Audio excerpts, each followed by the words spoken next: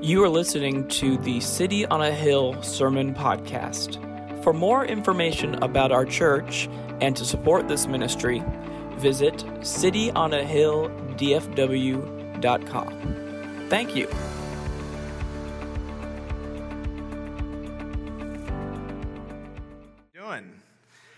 Good. We are really excited this morning to begin a brand new series that we have titled All Systems Go. And this is going to take us... Is that the title?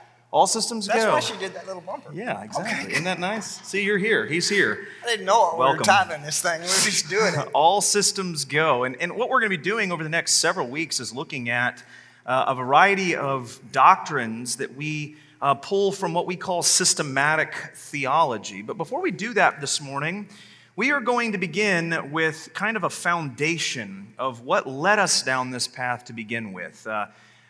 Hebrews 13:9 came to me this week as I was thinking through this and preparing this, that we are not to be carried away by any strange teaching or doctrine. This is a command of Scripture for God's people. Don't be carried away by any strange teaching or doctrine.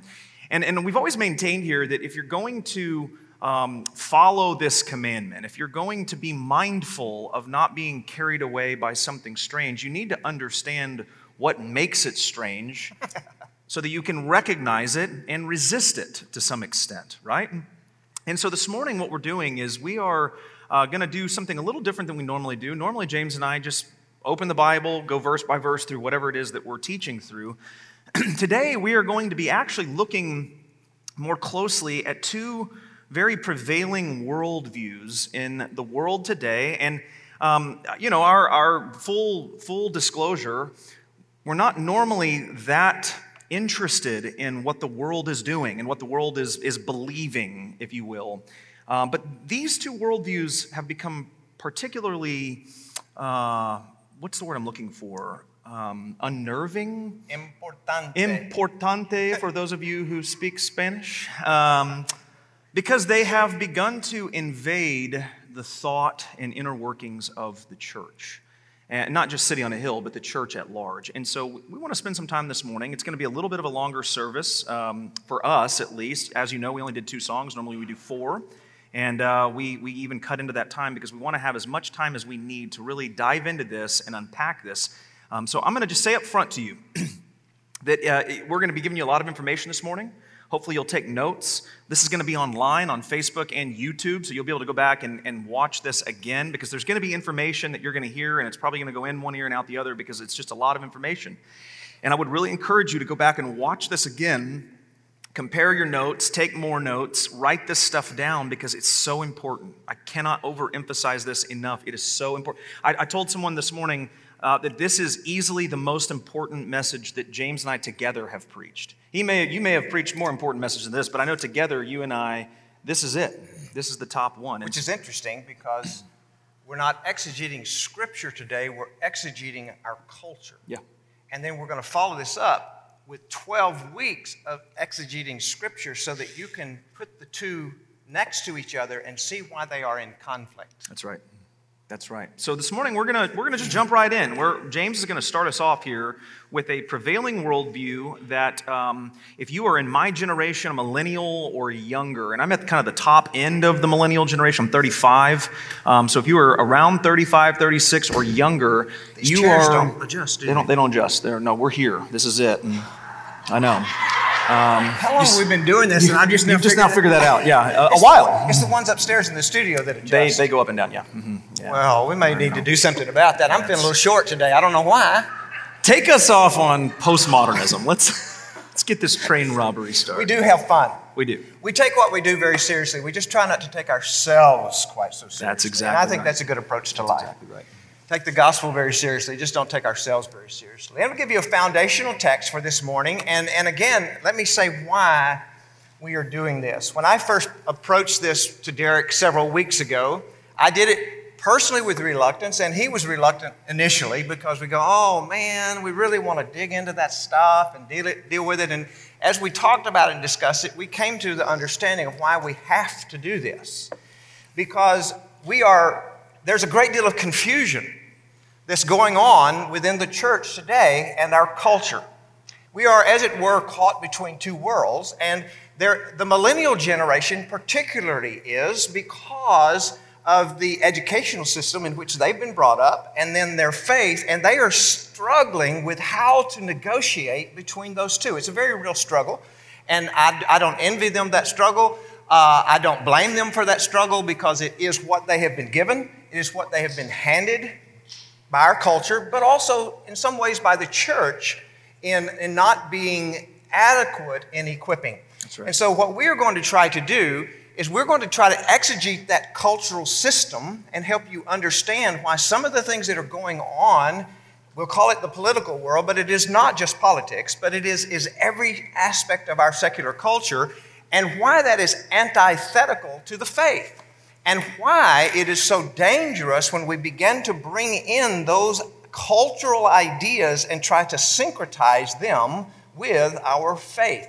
Now, the foundational text for this morning and next week what we're going to do is we're going to talk about some very biblical issues, say the family.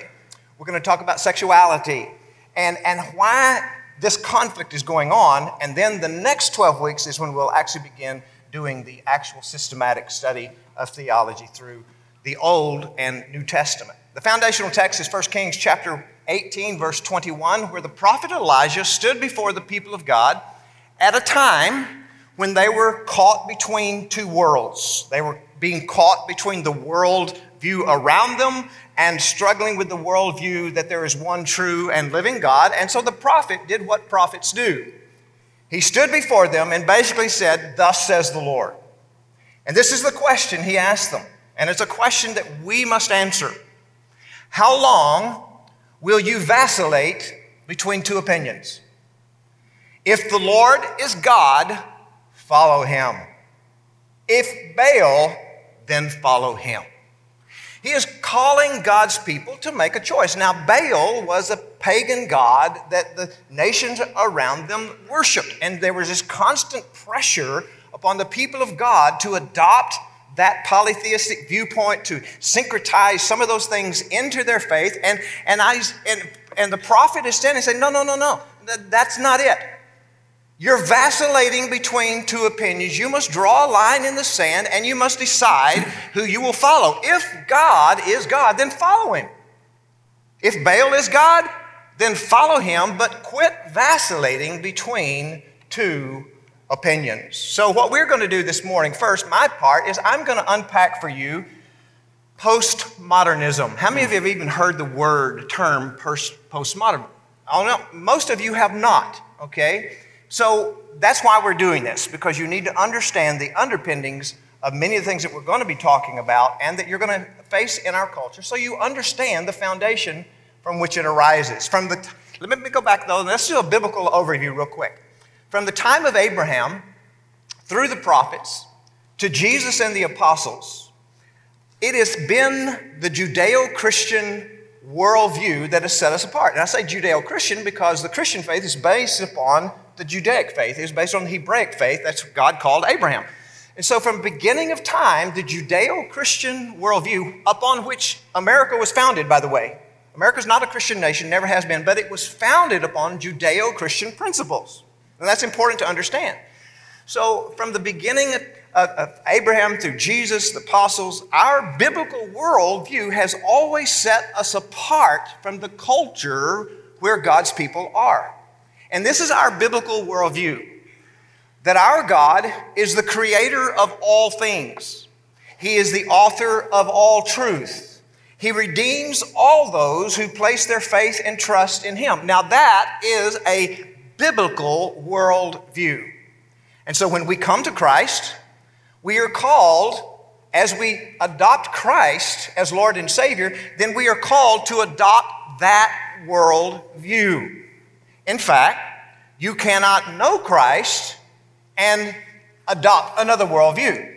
Adopting Christ as Lord and Savior is adopting the biblical worldview. There is one God, creator of all things. He is the author of all truth, and he redeems those who come to him by faith. Now, when God called Abraham, who was the father of the Hebrew nation, he also called Abraham to change his worldview, because Abraham had a polytheistic worldview. In other words, he worshiped many gods, as was the view of the world at that time. And so he was an idol worshiper. He worshiped many gods. But God said, if you will abandon that worldview and you will place your trust in me and me alone, then I will lead you to a land that I will give you and your descendants, and I will bless them, and all of the nations will be blessed out of your descendants. And Abraham said, I will do so. He abandoned a polytheistic worldview, took up on a monotheistic worldview, that this was the one true and living God, and that is what God demanded of him in order to become a follower.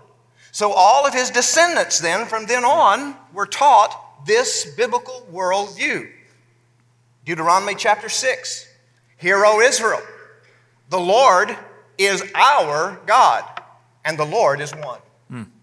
That is a monotheistic, Judeo-Christian, biblical worldview that Abraham adopted and taught to all of his descendants. So all throughout history, Old Testament as well as New Testament, what happened was that the cultures around them challenged that worldview. That worldview, from the time of Abraham on, was constantly under attack by the worldview of the nations surrounding them, who still worshiped many gods, who still had a worldview of polytheism. And so they were always pressuring the Hebrew people to abandon the worldview that there is one God, and he is the God of Abraham, Isaac, and Jacob, and adopt in their other gods. And God repeatedly told them, as you know, through the Old Testament, that they were to reject that worldview, that they are not to allow that polytheistic thinking to come in, that they were not to isolate themselves, but they were to insulate themselves. That's the being in the world but not of the world. So we're never called to isolate from the world, but we are called to insulate ourselves from the world as it seeks to creep into and distort our faith. And when they failed, and there were many times when they did, and they began to participate in the worship of these other gods, they made shipwreck of their faith. Did they not? Yep. Every single time. And God always disciplined his people. The interesting thing about it, folks, and I'll talk about this a little bit more in a moment, they never abandoned Yahweh. They never denied that God exists. They just added other gods to him. And that's called syncretism. And it is the challenge that Judeo-Christians have, that we have had since the beginning of time, is to syncretize, to take elements of the worldview of cultures around us and bring them into our faith. Not to reject our faith consciously, but just to add things to it, to syncretize it in. And so they never rejected the worship of the true God. They just adopted in some of the other gods of the nations around them. And when they did so, they faced the disciplining hand of God, quite frankly. Because he said, you are to insulate yourself from that. This is your worldview. I am the Lord, follow me. Now, in Jesus' time, the Greco-Roman worldview, which they dominated the world of Jesus' time, was still polytheistic. They had their pantheon of gods. The Greeks had their gods, the Romans had their gods, and they had a temple to each one of their gods. But in Rome, interestingly enough, and I've been there and I've seen this, it's quite interesting, they had one temple called the Pantheon that was to all of the gods, okay? And so they had their temples to their individual gods, but then they had this one that you could go, and no matter what your god was, you could worship, because this was a temple that was built to honor all of the pantheon of gods. And the Pantheon still stands, as a matter of fact, in Rome. It's interesting, it's a church now. It's actually a Catholic church, the Pantheon. But it was originally built to honor all of the gods of the polytheistic worldview of the Greco-Roman world, into which Jesus was born and the church was born.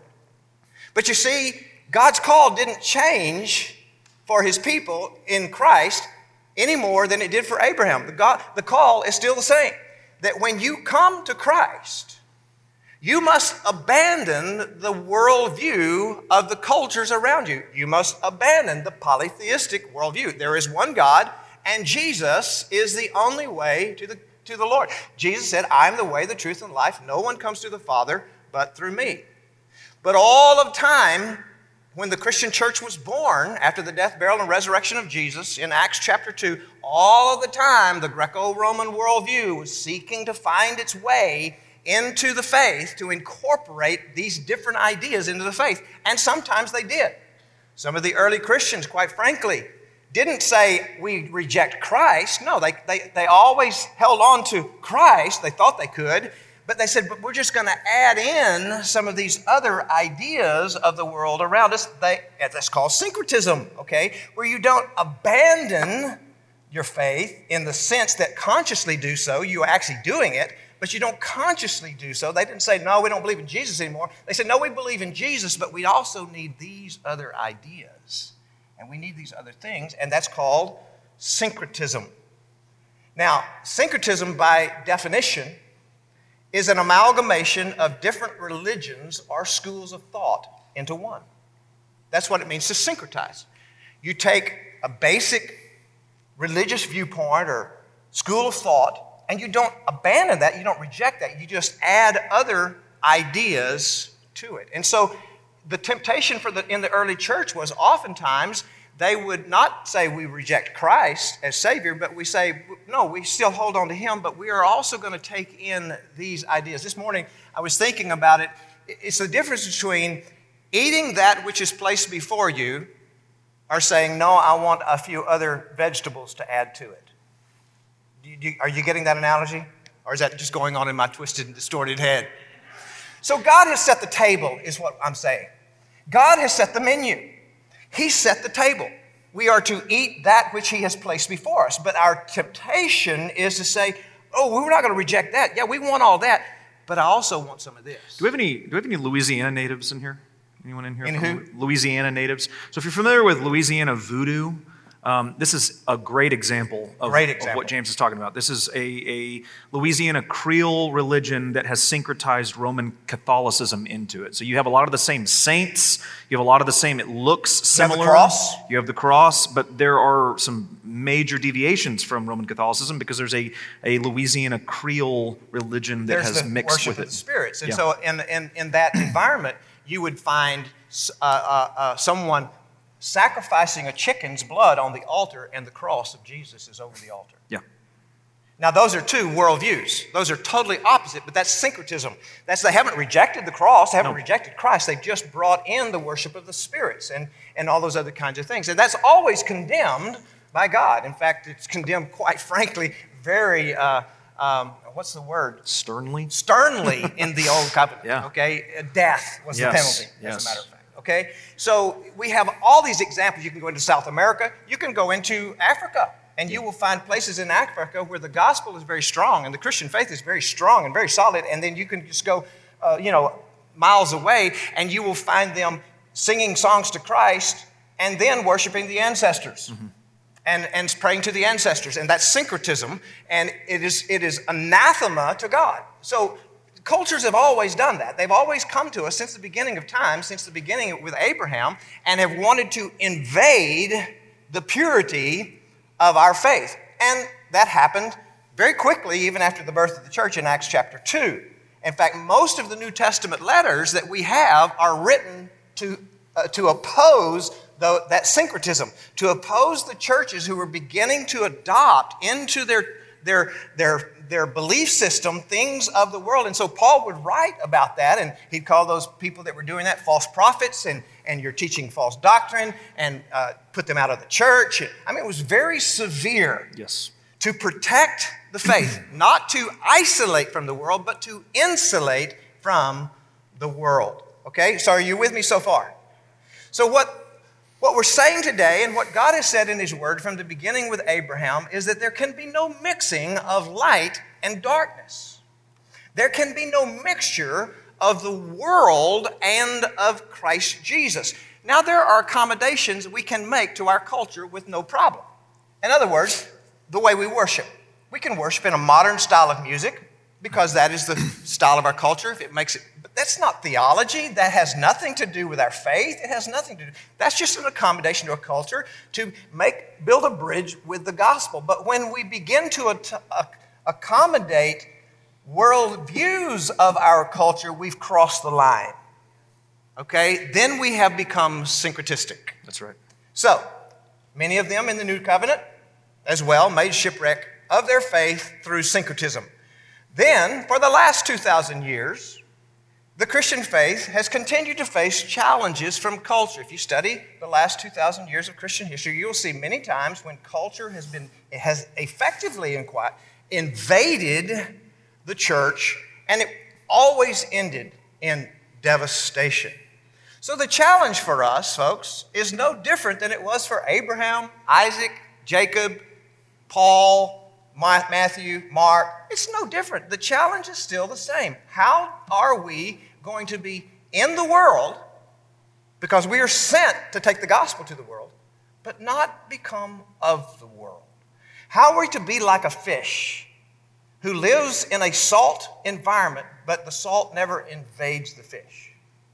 That's a picture of the Christian church, of the individual Christian. How do we live in this world, but not allow ourselves to be affected, not allow it to come in to us? Now, worldviews have changed throughout many different centuries, many different cultures. We don't have time. We could do a historical view of that, but we really don't have time to do it. We don't even need to do. But what I'm saying is that God's people are always called to reject the cultural worldview, to hold on to, "Hear, O Israel, the Lord our God is one.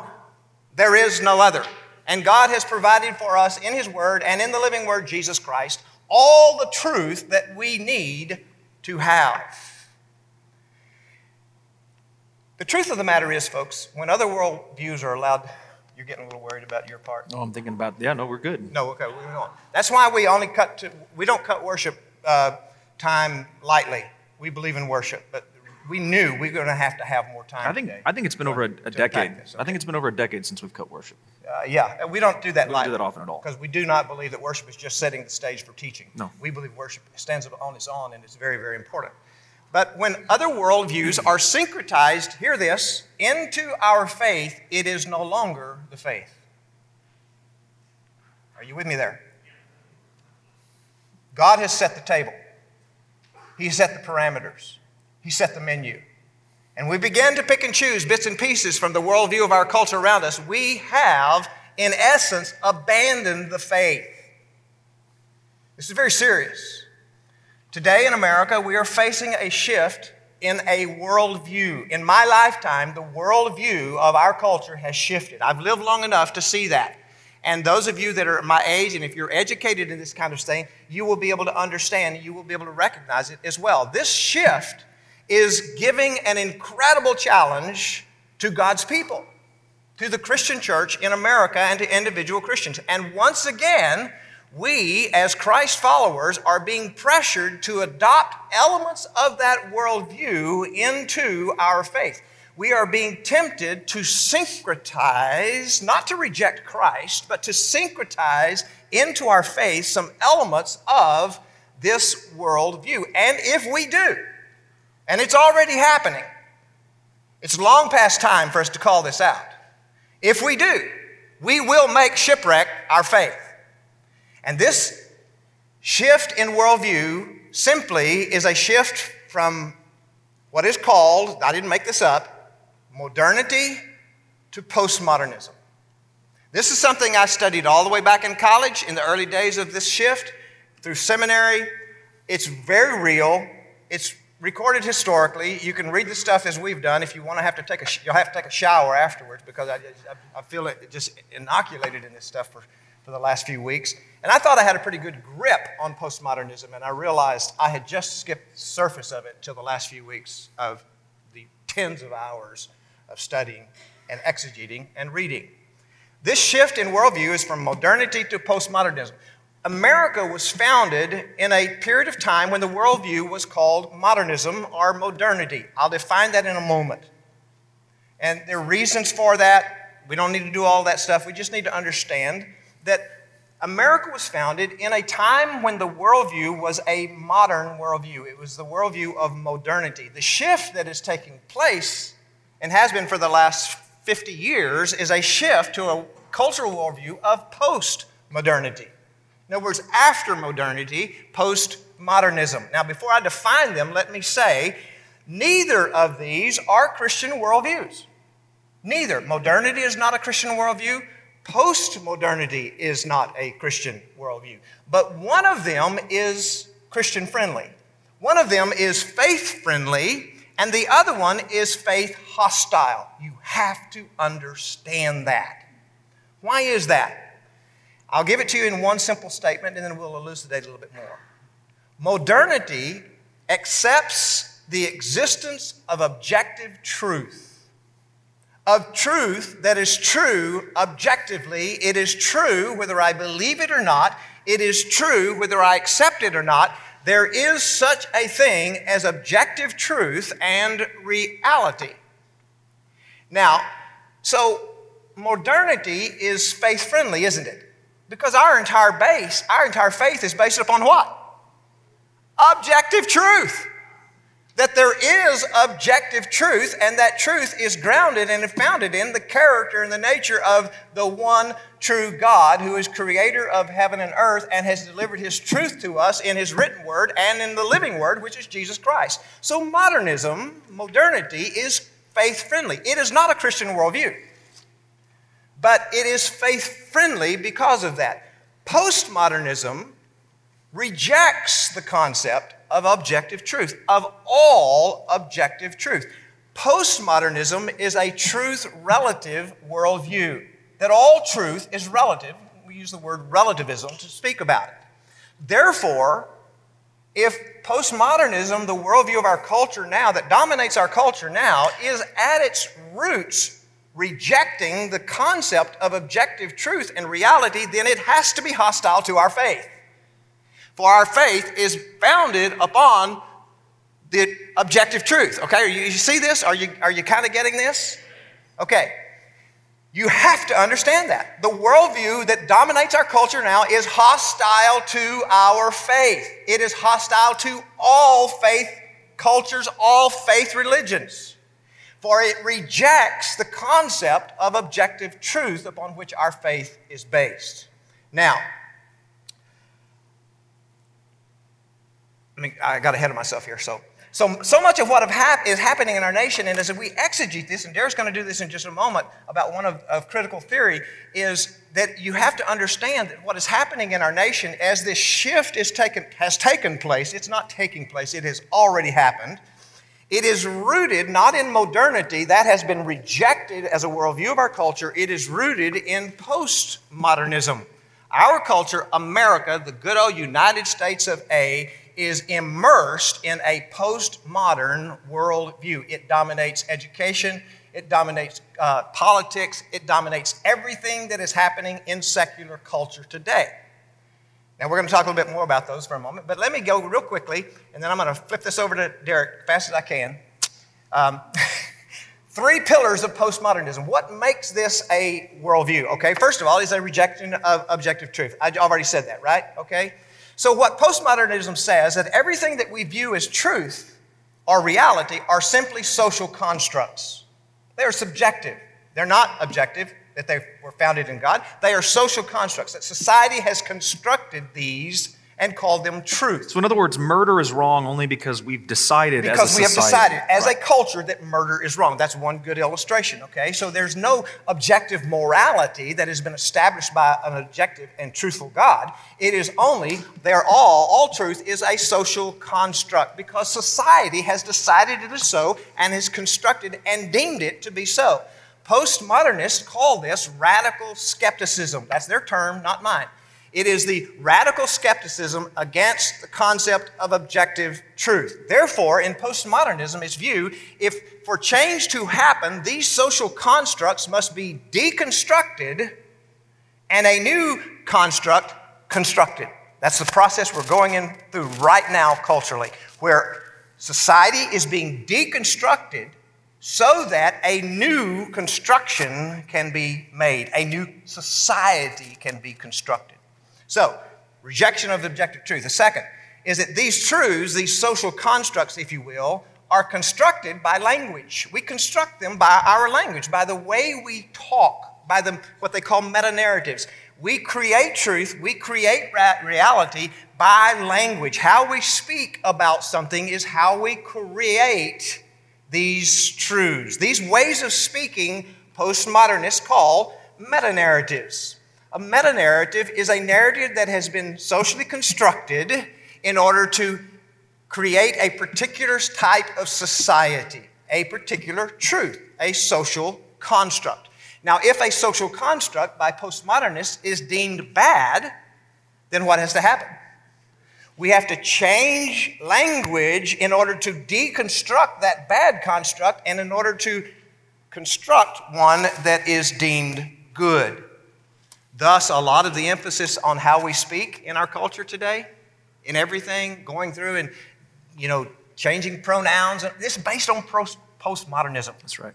It is deconstructing a social construct that is deemed to be bad and reconstructing one in the image of postmodernism. Now, the third aspect of postmodernism is power. Postmodernists believe that though we socially construct truth by our language, and who does that? Those who are in power are the ones that create these meta-narratives. So, those who are in the majority are the ones who create social constructs, okay? And they promote these meta-narratives, and they do so to promote their power, to keep the status quo. They are in power because they have been in the majority. They have created a narrative that has created a social construct, and that is always in their interest to keep them in power. Are you with me? So, what they're saying is that we organize society by our language according to power. Those who are in power are the ones who dominate and organize society with meta-narratives that keep them in power. They've done so, as I said, by legitimizing, he says, the ways of speaking that create this structure. As an example, language creates hierarchies, okay? Now, through speaking in binaries. You know what a binary means? Twos. Okay? That's an important word you need to understand if you're going to be able to understand all this stuff. A binary is a duality. Let me give you an example of binaries. Postmodernism rejects binaries, hates binaries, because binaries set up a social construct of power, of oppression, and oppressed. For instance, it is not acceptable in postmodern mindset, and you'll be able to see this in our culture, to speak male and female. No, that's a binary. That's bad. Because binaries do two things. Binaries create a structure where there is no third option. So if we only speak in binaries, male and female, that leaves room for nothing else. That's evil. That's bad. The second thing it does is when we create those binaries, like male-female, one is always placed above the other. And so the white male in our culture loves to speak in binaries because it keeps him in power and it allows him to oppress female. That's why the worst thing you can be in our culture is a white male heterosexual. You are the semblance of evil. That sounds like an overstatement, but it is true. I'm going to show you a chart in a moment that...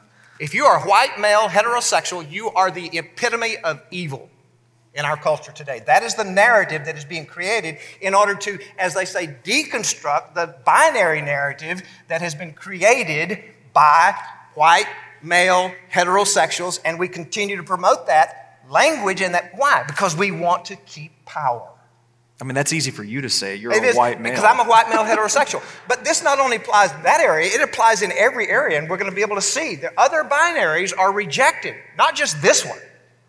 All binaries are rejected because it excludes homosexual, heterosexual. That's a binary, is it not? That's bad. It's got to be destroyed because it leaves no room for anything else. And since hetero is in the majority, hetero controls the narrative in order to oppress homosexuality so that heterosexuality can remain in power. Therefore, we must deconstruct the language that has created a social construct, this binary narrative that does not allow room for anyone else or anything else. Are you beginning to see the connections here? Now, so postmodernism, no objective truth, truth is relative, truth is constructed by language, meta-narratives put one group above the other. Derek, I've got to do this part, okay? Okay. And we're going to do, like we said, if we don't finish, we'll just pick it up next week. I don't think there's a chance we finish. Okay, all right, well, okay. I've got about a solid 50 minutes worth of material. I know you do. Yeah. And that's, It we is need what to it do is. this needed to be a conference, Yeah. but we needed to do it for our church. Okay, very quickly. The shift toward postmodernism started in the 50s, really took legs in the late 60s. It was started by French academics in France. It quickly made its way to America. It quickly found its way into academia in America, the upper levels of education. It stayed there for several decades. Basically, it was academics who were navel-gazing, talking about these things, theorizing these things. But it found legs in the 80s and early 90s when the social justice movement adopted postmodernism as their foundation. That's a very, very important statement. It got legs, it got street creds when the modern-day social justice movement took postmodernism as their basic worldview. And I say the modern social justice movement because social justice movements are centuries old. This is just another one that is happening now in our culture. And it's the modern social justice movement that characterizes itself as wokeism. Some of you know what that means, some of you don't, you just heard it. Wokeism is the idea that we have awakened to the real nature of social injustice, that we have come to be woke about the real nature of social injustice and how it needs to be, and how social justice needs to be achieved. It's sometimes called the modern so-just movement. But here's what they do. They believe that they are the only ones who seek a just society. Everyone else is seeking something else, and that something else is based upon the power structures of that social construct which is constructed for themselves. So the political progressives of today, this is where politics comes in, have completely aligned themselves with postmodernism. You need the left, progressive, whatever you want to call it, the left political movement, the progressive, has completely adopted postmodernism as its worldview. Here's a statement. The progressive left has aligned itself not with modernity, but with postmodernism, which rejects objective truth as a fantasy dreamed up by naive and arrogantly bigoted Enlightenment thinkers who underestimated the collateral consequences of modernity's progress. In other words, what that is basically saying is that the progressive left has rejected the Enlightenment thinking of modernity, of objective truth, and all of the consequences that have come out of modernity have completely rejected that and have aligned themselves with postmodern thinking.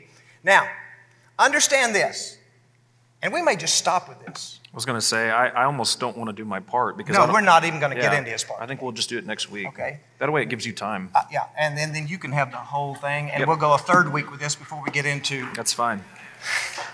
Hey, folks, you know, it is what it is. We're trying to unpack libraries of information for you in an hour. And it can't be done. Yeah. All we can do is give you the distilled version to help you understand it. Now, if you really want to understand it, you're going to have to do some work on your own. I can't do your work for you.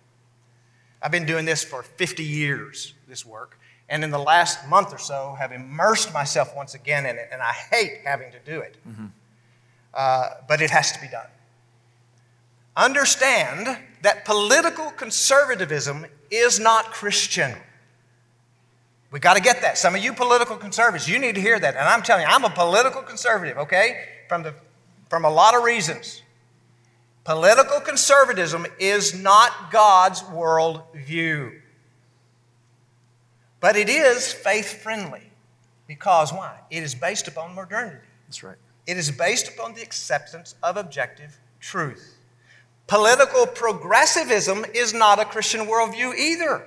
And there are some that are adopting it because they believe that it is. It is not.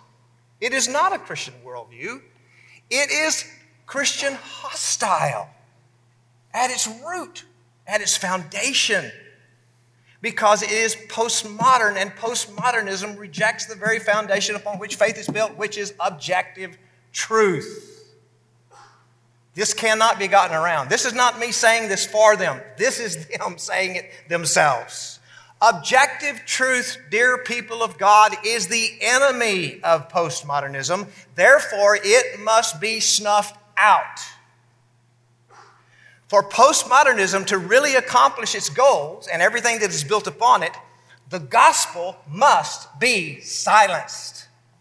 The church must be silenced or be so amalgamated in that our message no longer has any guts because we've syncretized it so much with a postmodern worldview. So our faith and postmodernism and everything that grows out of it are diametrically opposed, just like monotheism and polytheism are diametrically opposed. There is no in-between, and God told His people that. Why are you vacillating between two opinions? If the Lord is Lord, serve Him. If Baal is Lord, then serve Him. But there ain't no middle ground. You're either monotheistic or you're polytheistic. To have the true God and one God makes you a polytheist. You're no longer a monotheist. To hold to objective truth, yet take concepts from a worldview that rejects objective truth is an abandonment of objective truth. Any other approach is foolishness. Wow, I'm getting fired up. It's good. Now, let me say this. God does not have a political worldview. He has a people. He has always had a people. God has no political worldview. He has not endorsed a political viewpoint. And on the right and the left, that truth has been violated. And is being violated right now in the church in America. Here's how conservatives are violating it. Because political conservatism, as I've said, is based upon modernity and therefore is friendly to our faith, we take the approach, well, it must be God's viewpoint. No, it is not. Political conservatism is not God's viewpoint.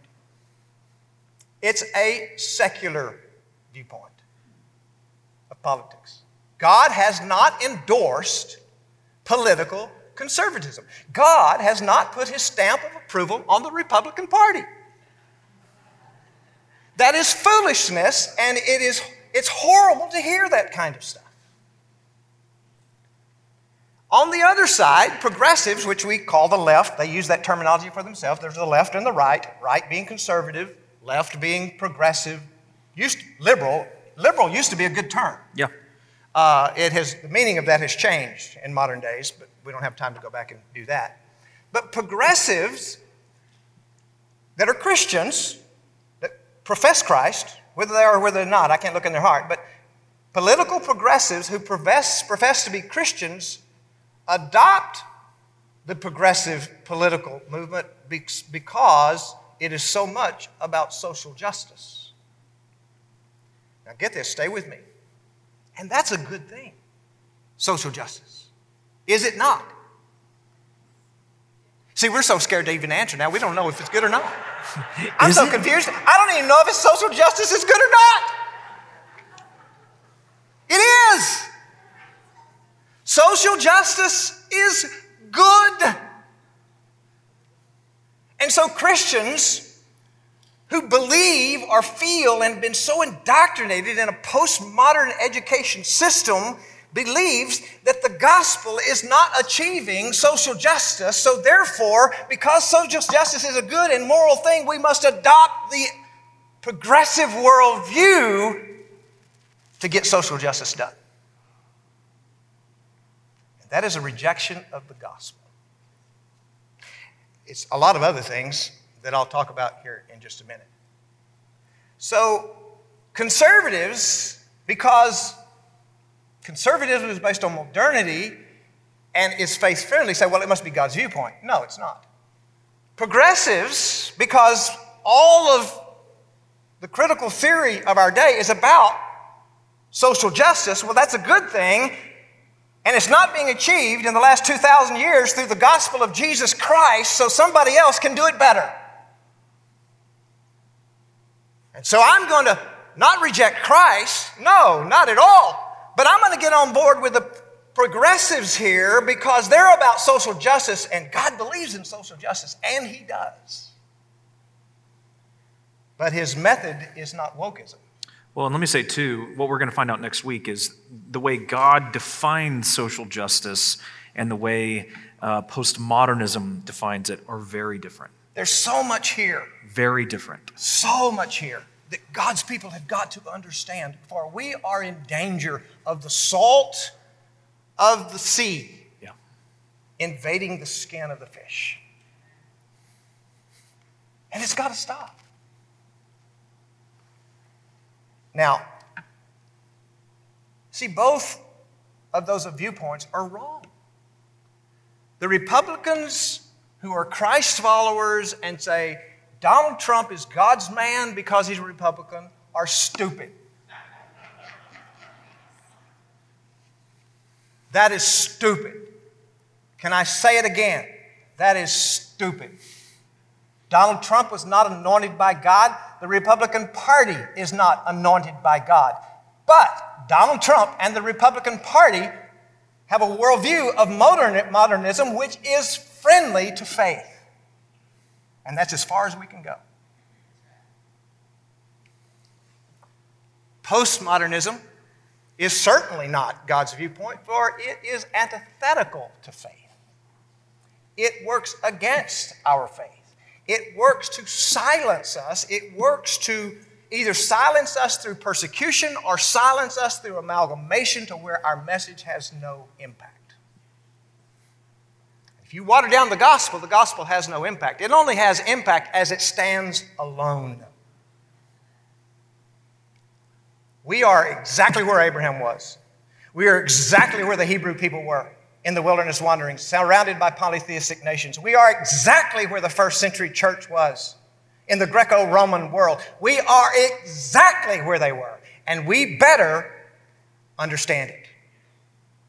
For every time that God's people have syncretized the worldview of the world, it has made shipwreck their faith. And there are entire churches in this city now who have adopted postmodernism. They reject the authority of Scripture. They reject the objectivity of truth. And they have adopted a postmodern mindset and have aligned themselves with progressivism and have said this is God's way, and it is not. There are whole seminaries, Union Seminary, that are built upon teaching postmodernism. Union Seminary put out a statement recently on Twitter about Scripture that said that we believe that Scripture is not inerrant, that it is fallible, and that only through the lenses of critical theory can we understand God's true message. Now, see, that is postmodernism at its root because it rejects objective truth. Scripture couldn't be inerrant because that would make it objective truth. Yep. And there is no such thing. So therefore, we can approach Scripture as a good guide. Yeah. It teaches us good boys and girls. But it's a Western book, okay, and it's patriarchal, okay, and so we have to deconstruct these evil, oppressive structures. We have to look through all the evil to get to the good that's in there. See how insane that is? Who then becomes the arbiter of truth in that? Right. I do. Yeah. No, wait, I do. Well, each one individually. Exactly. Because truth is relative. That's right. And so we hear in our culture now, well, that's your truth. Right. If it's your truth and my truth, it ain't nothing true. And that's exactly what they want you to believe. You just live your truth. I'm living out my truth. Yeah, you just live your truth. You live out your truth. Yeah, amen. There is no truth. It's a social construct. You with me? She's saying, Pastor James is getting fired up. So, now, let me get to that statement again. And then I'm going to get personal for a moment. God does not have a political worldview. Did you hear me say that? Okay. He has a people. whom he has called out of the world and sent back into the world to promote the gospel of Jesus Christ. Now, we are American citizens, are we not? And we are Christians. So we are citizens of two places. Our real citizenship is in heaven, but we have rights of American citizenship, just as Paul was a citizen of heaven, but he also was a Roman citizen. That brought with it rights. So we have the right, as an American citizen, of voting. Understand, when you vote, you are voting for a world view in our modern time. You are not voting for political view. That time is past us. You are voting for a world view. Christians, you must understand that. See, either one of those extremes of progressives saying that this is God's view or conservatives saying this is God's view, let me tell you what it is. It is a rejection. Now, when it's Christians that are saying this, is what I'm saying, not the world. When Christians say no, progressivism is God's view, when Christians are saying no, conservatism is God's view, let me tell you what that is. That is a rejection of the sovereignty of God. It is a rejection of the wisdom of God. It is a rejection of the plan of God, as if God, in His eternal wisdom and sovereignty, did not understand the need for social justice and did not incorporate into the faith the way and the means by which it would be defined and be achieved, as if God never thought about social justice. And only the postmodernists, as they are personified in progressivism. And so we just need to kind of fill in God's plan a little bit here, because God missed this one. Or, no, God didn't miss it, but God's plan just didn't get it done. The gospel's not moving fast enough for me. Now let me speak personally for a moment. This is not what we planned. You get the week off. You're already prepared for next ready. Sunday. Yeah. Most of my adult life, I have been in the ministry. I came to Christ when I was 19 years old, or 18. When I was 19, I was on church staff. Saved right off of the streets. North Lake Baptist Church in North Dallas. I was their summer youth pastor. I barely knew John 3:16. I was a year and a half out of the 60s drug cultures, all I was. Had long hair and could play guitar. Back in the 60s and 70s, if you had long hair and could play guitar, you could be a youth pastor. And in my case, if you could drive the church bus and pick up the kids and bring them to church on Sunday. Because I was not only the youth pastor, I drove the happy bus that came around on Sunday morning and picked kids up. So I've been in the ministry since I was 19 years old. I'm 67. Do the math. I have stood up on the Word of God and the truth of God's Word. That is my integrity. I've been here 37 years. There are people that love me and there are people that hate me, but there are not anybody that has ever accused me of not having the integrity of the Word of God in teaching. Whether they liked what I said or not, they believed in my integrity when I approached the Word of God. So all of my history in ministry, I became a full-time senior pastor when I was 26 years old. I've paid very little attention to politics. Very little. My political involvement as a pastor until the last several years pretty much boiled down to voting. You know, every 2 and every 4 years, I'd go to the polls and I would vote because that was my American responsibility, and I believed it was not only my right, I believed it was my responsibility to do so. And after I voted, I pretty well ignored it. Whoever won, it really didn't bother me. And here's why. Because both parties, all of those years, had the same worldview. The worldview of modernity, which is the acceptance of objective truth and objective reality. They were not hostile to my faith. They were not hostile to the Christian church that I had devoted my life to serve as a pastor. There was no hostility toward us. So both parties, the Republican and the Democrat Party, had the same objective because they held the same world view. Their differences were they weren't worldview differences. You see what I'm saying? They were economic theory. Which economic system is really the best, and is it trickle-down economics or whatever it is, variations in foreign policy, taxation. Those are the differences of the Republican and the Democrat Party. And that's why Ronald Reagan, when he was president, and Tip O'Neill, who was Speaker of the House, who was Democrat, could get together and over lunch they could hash out compromises. And they could pass legislation across the aisle, bipartisan, right? You get it? Because Tip and Ronald Reagan had the same world view. They spoke the same language. They simply had some differences of economics and taxation and foreign policy, and they could compromise on those because it wasn't a compromise of their basic goal and end and their worldview. Those days are gone. We would all like for those days to come back, wouldn't we? How many times have you've heard the pundits say, why can't they reach across the aisle? Why can't they legislate in bipartisan ways? Here's why they can't, folks, because they don't have the same worldview anymore. They are opposing world views.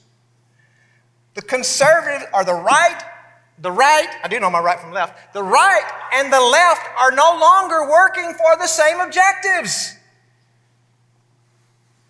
The right is still based on a worldview of modernism. The left has adopted postmodernism, and they are diametrically opposed worldviews. There is no common ground, as there is no common ground between light and dark. There is no common ground between monotheism and polytheism. You can't get together and negotiate the two. For they are diametrically opposed worldviews. I got to remember that one. That wasn't in my notes. Yeah. Remind me of that next service. They aren't even speaking the same language, folks. One party is still speaking modernity. The other party is speaking postmodernism, and they are totally opposite. Now, my involvement then in the last several years, 5 or 6 years, hear this again, is not political. I have been accused of it. I have had church members that got their panties in a wad and left the church over it. I've been called names. I've been called a Kool-Aid drinker of Donald Trump and all kinds of crap, because you will not hear me when I tell you this is not about politics for me. This is about opposing a worldview that if it gets its way, it will shut my mouth.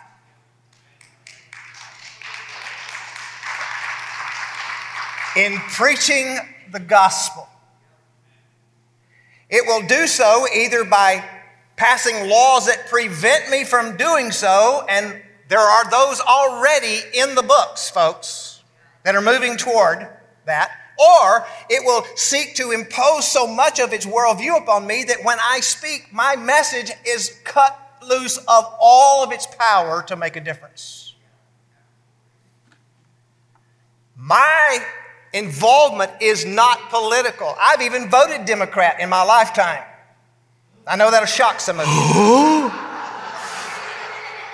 But at the time I did so, I believed because the man who was running for office was a good man. I just tore my clothes. Yeah, reaping and gnashing of teeth. I believed he was a good man, and he was a good man. He proved to be one of the worst presidents we've had in modern history because being a good man is not what makes a good president.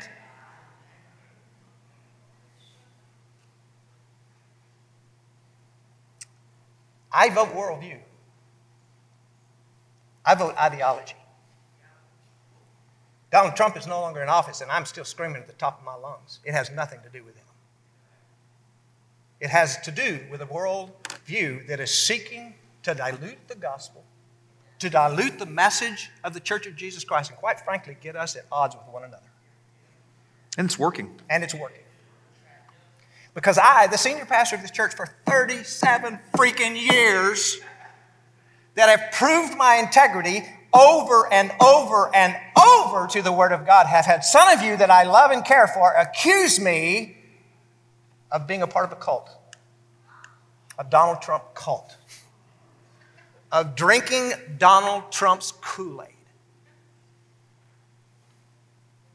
And I'm pissed off about that. And no matter how many times I've said to you, God's people, this is not about politics, you will not listen. You have not listened. I care nothing about politics. I care about God's Word.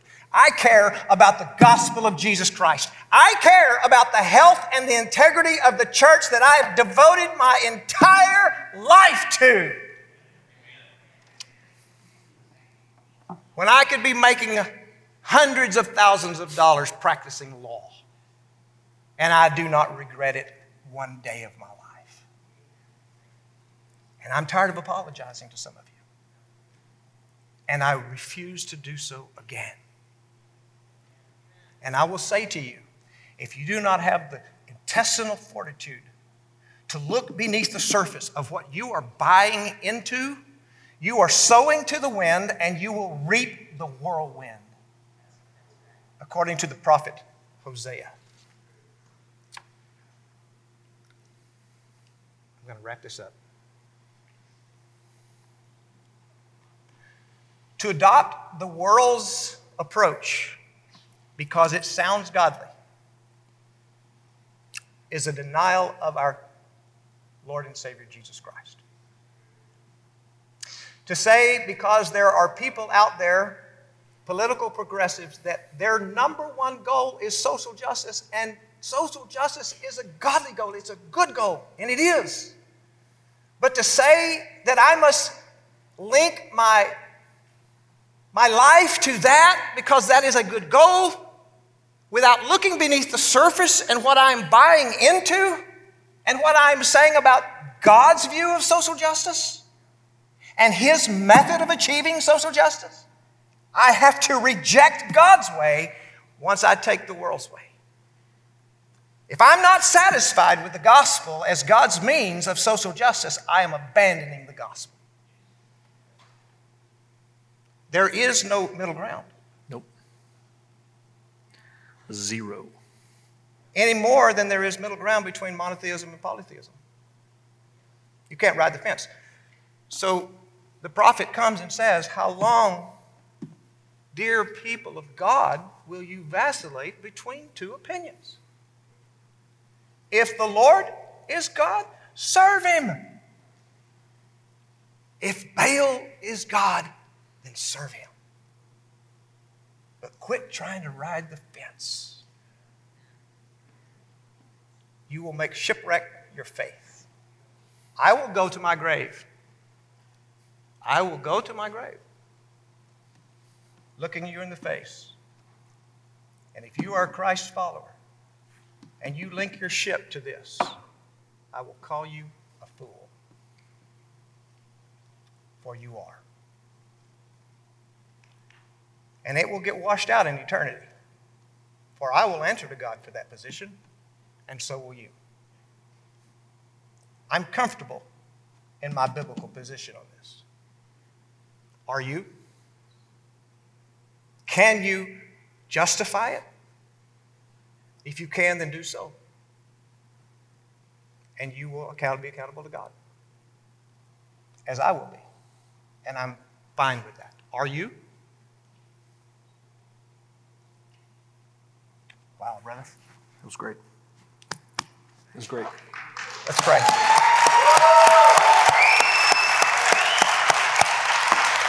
Let me say to you, I do not do this for your affirmation.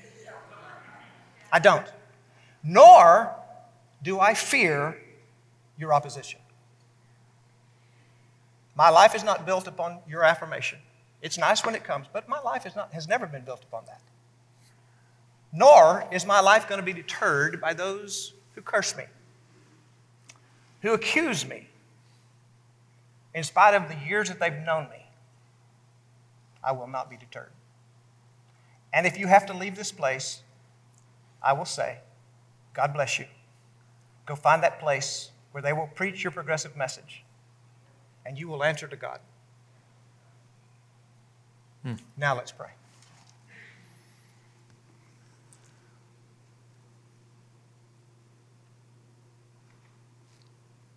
Father, I pray that every heart here and everyone that is listening can receive this in the heart, the brokenness in which it was delivered. I confess that my prophetic nature can be offensive to some. I pray they can look through that and look to the truth. Look ultimately to you as the author and finisher of our faith and the repository of all truth. There is no truth outside of you, and we must reject it, no matter how it screams that it has a godly goal. It cannot achieve it. It never will. So we submit ourselves to your sovereignty, your wisdom, your justice, your righteousness, your holiness. And we refuse to reject those for a shortcut, for a faster way, for cultural recognition or affirmation. We refuse.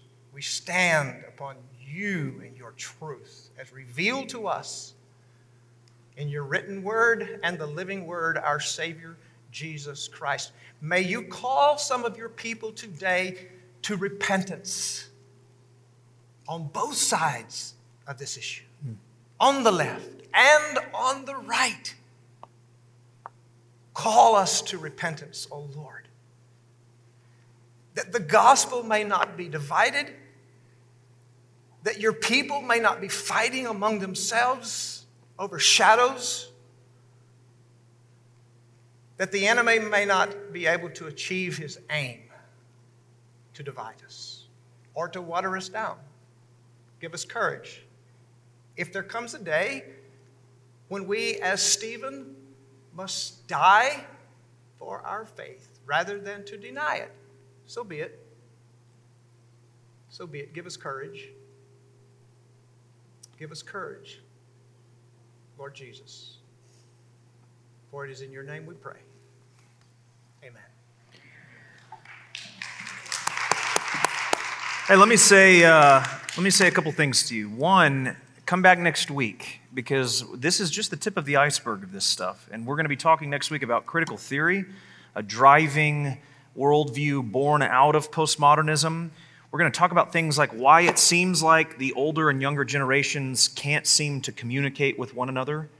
We're going to talk about the role that rioting has played in our society over the last year, things that hopefully will get your attention and make you go, I want to understand more about this. And there is an explanation for it that's birthed out of this and how we as Christians are supposed to respond. Let me say one thing quick to you as well. I know it's been a long morning.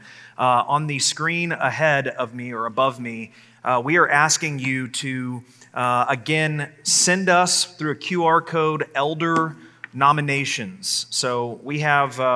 every year, we call you to recommend, based on the qualifications of Titus and 1 Timothy, men that you believe are qualified for eldership. There's also paper forms that you may have been handed. If you want one, they're in the back there. Brian Duncan's holding one up. We have two that are rotating off each year and two that come on. So there will be two that will come on and two that will rotate off the body. We meet as an elder body tomorrow night, and so we'd like to have some names to begin praying over and looking at. And so if you would please do that, we would be so grateful for that. Are you coming back next week? We'll see you next Sunday. God bless you.